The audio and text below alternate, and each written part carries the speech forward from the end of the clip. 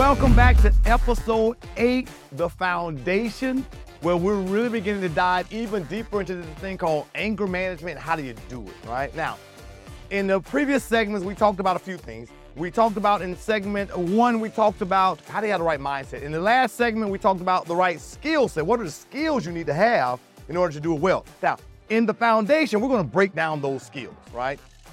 The first thing being understanding this thing called hot thoughts. Hot thoughts. So there's what we like to call 6 hot thoughts. 6 hot thoughts, right? So what are they? Well, these thoughts are things that we typically do when a person triggers our anger, right? And understand, all 6 of these thoughts are focused at that person, right? Focused right at that person, how we operate. The first hot thought is what we like to call labeling, right? Labeling. And usually, we tend to label people based on their behavior. Think about that, right? We label people based on their behavior. Hey, you know who I'm talking about, guys. Lying Larry. You know, Lying Larry, the guy who lies all the time, Lying Larry, right? So we label people quite frequently, or Lazy Lindsay, right? Lying Larry and Lazy Lindsay. Where the hell I came up with those names, I don't know. But, you know, we label people. And so the challenge is, there's more to that person than that one thing that has happened or taken place. But when you label a person, it really begins to trigger how you feel about that person, right? And sooner or later, you constantly refer to that person based on that label, right? So I want to challenge you. Don't label people, right? The next hot thought we like to call is mind reading. This is a tough one, my friends, because most people, we think that people should be able to read our mind. They know how I feel about that. I mean, come on, man. You know, they're grown up. It's common sense. Common sense is not so common anymore, my friends, right? So part of our thinking when we get angry is we think people should be mind readers. They should read our mind and know exactly what we're thinking, know the expectation that we have, when truth be told, they don't. So you got to be careful and not force people or think that people should be mind readers. The next one is fortune telling. Right? We say, you know what? They should have known that, right? Because the signs are all on the wall, right? You know, they know we're doing this thing like this. You know, they should be able to read the fortune. Truth be told, you don't know what a person's thinking.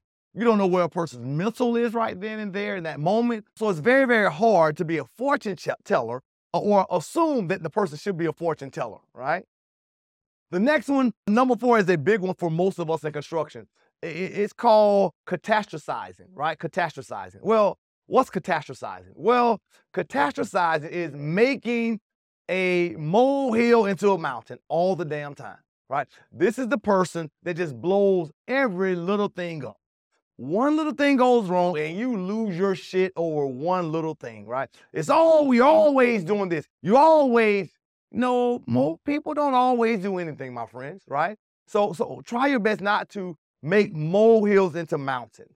The next one is should statements, right? Well, they should know better. They should know not to do that. They should know. I tell people quite frequently, stop shitting on people, man. Don't shit on people, right? Because oftentimes you don't know what a person knows, where they were raised, how they were raised, what they've gone through with leaders in the past. So it's important not to shit on people.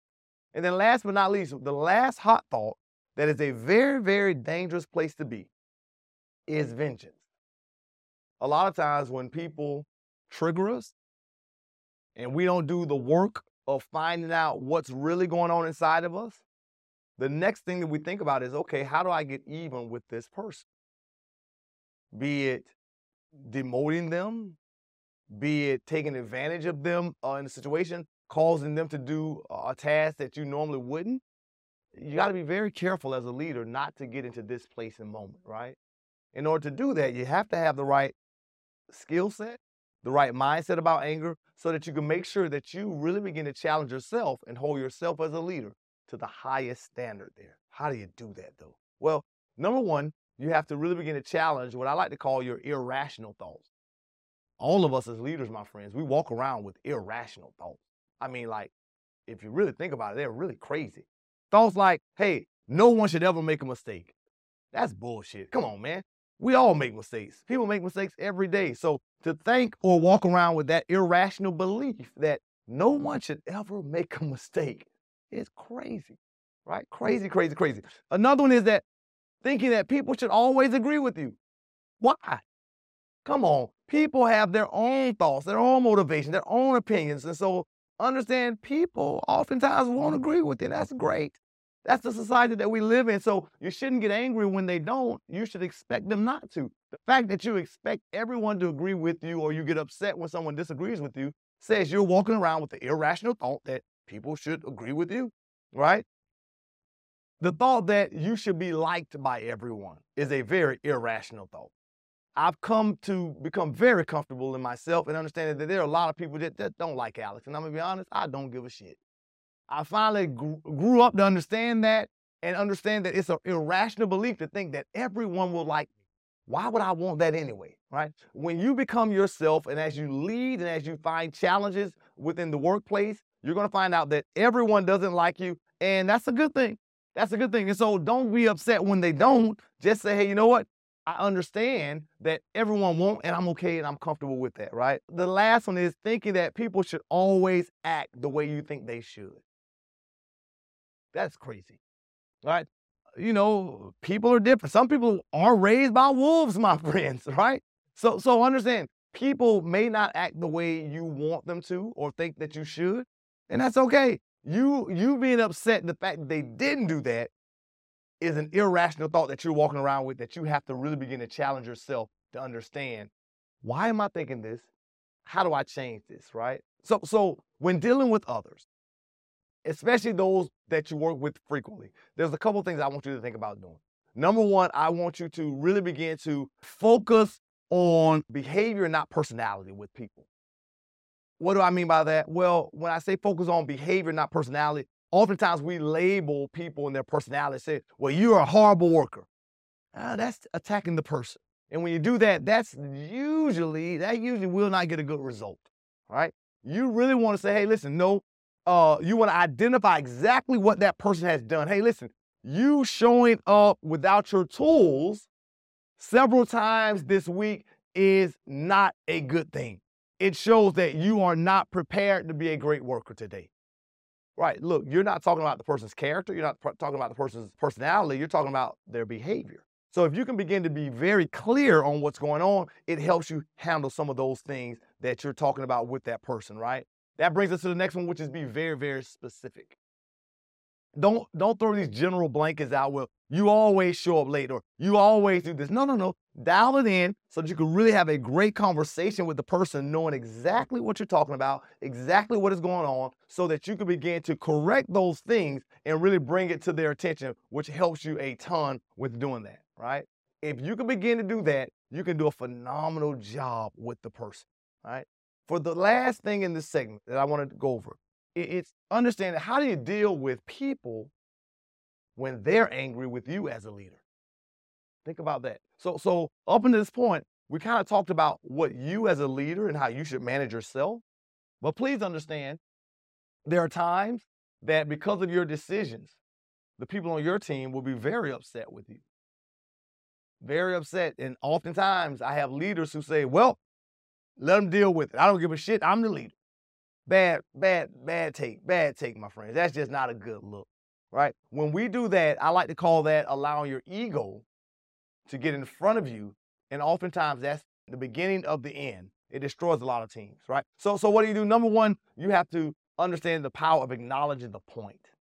Even if you don't agree, it's acknowledging the point and saying things like, hey, I understand how this could be upsetting to you. Now, I don't agree, but I do understand how this could be upsetting to you, my friend, right? Saying things like, hey, that's fair that you're angry about this, whatever the decision is. Or, hey, I hear you and I understand, right? I don't agree, but I hear you and I understand, right? And then last but not least, saying, hey, listen, I see your point. I don't agree with your point, but I do see how you could be upset about that. Now, by doing that, please understand, it helps a ton. It helps you bring people together. It helps you have great dialogue, even when you don't agree, which ultimately helps keep the team moving in the right direction. If we're being honest, most people just want to be heard, my friend, right? even if you don't agree with them, even if you can't change things, the simple fact of you acknowledging the point that they're angry, being willing to hear them out, even if you have to make a difficult decision that's against what they may think, it can still keep the team together. And it keeps you in a phenomenal viewpoint with your leadership shadow, right? Lining up what you say, how you act, what you prioritize, and what you measure. Because ultimately, we said in one of our previous episodes that creating belonging environments are everything. When you can begin to do that, game changer, right? So in our last segment, my friends, the frame out, we're gonna really frame out some things that you need to think about doing that helps you out.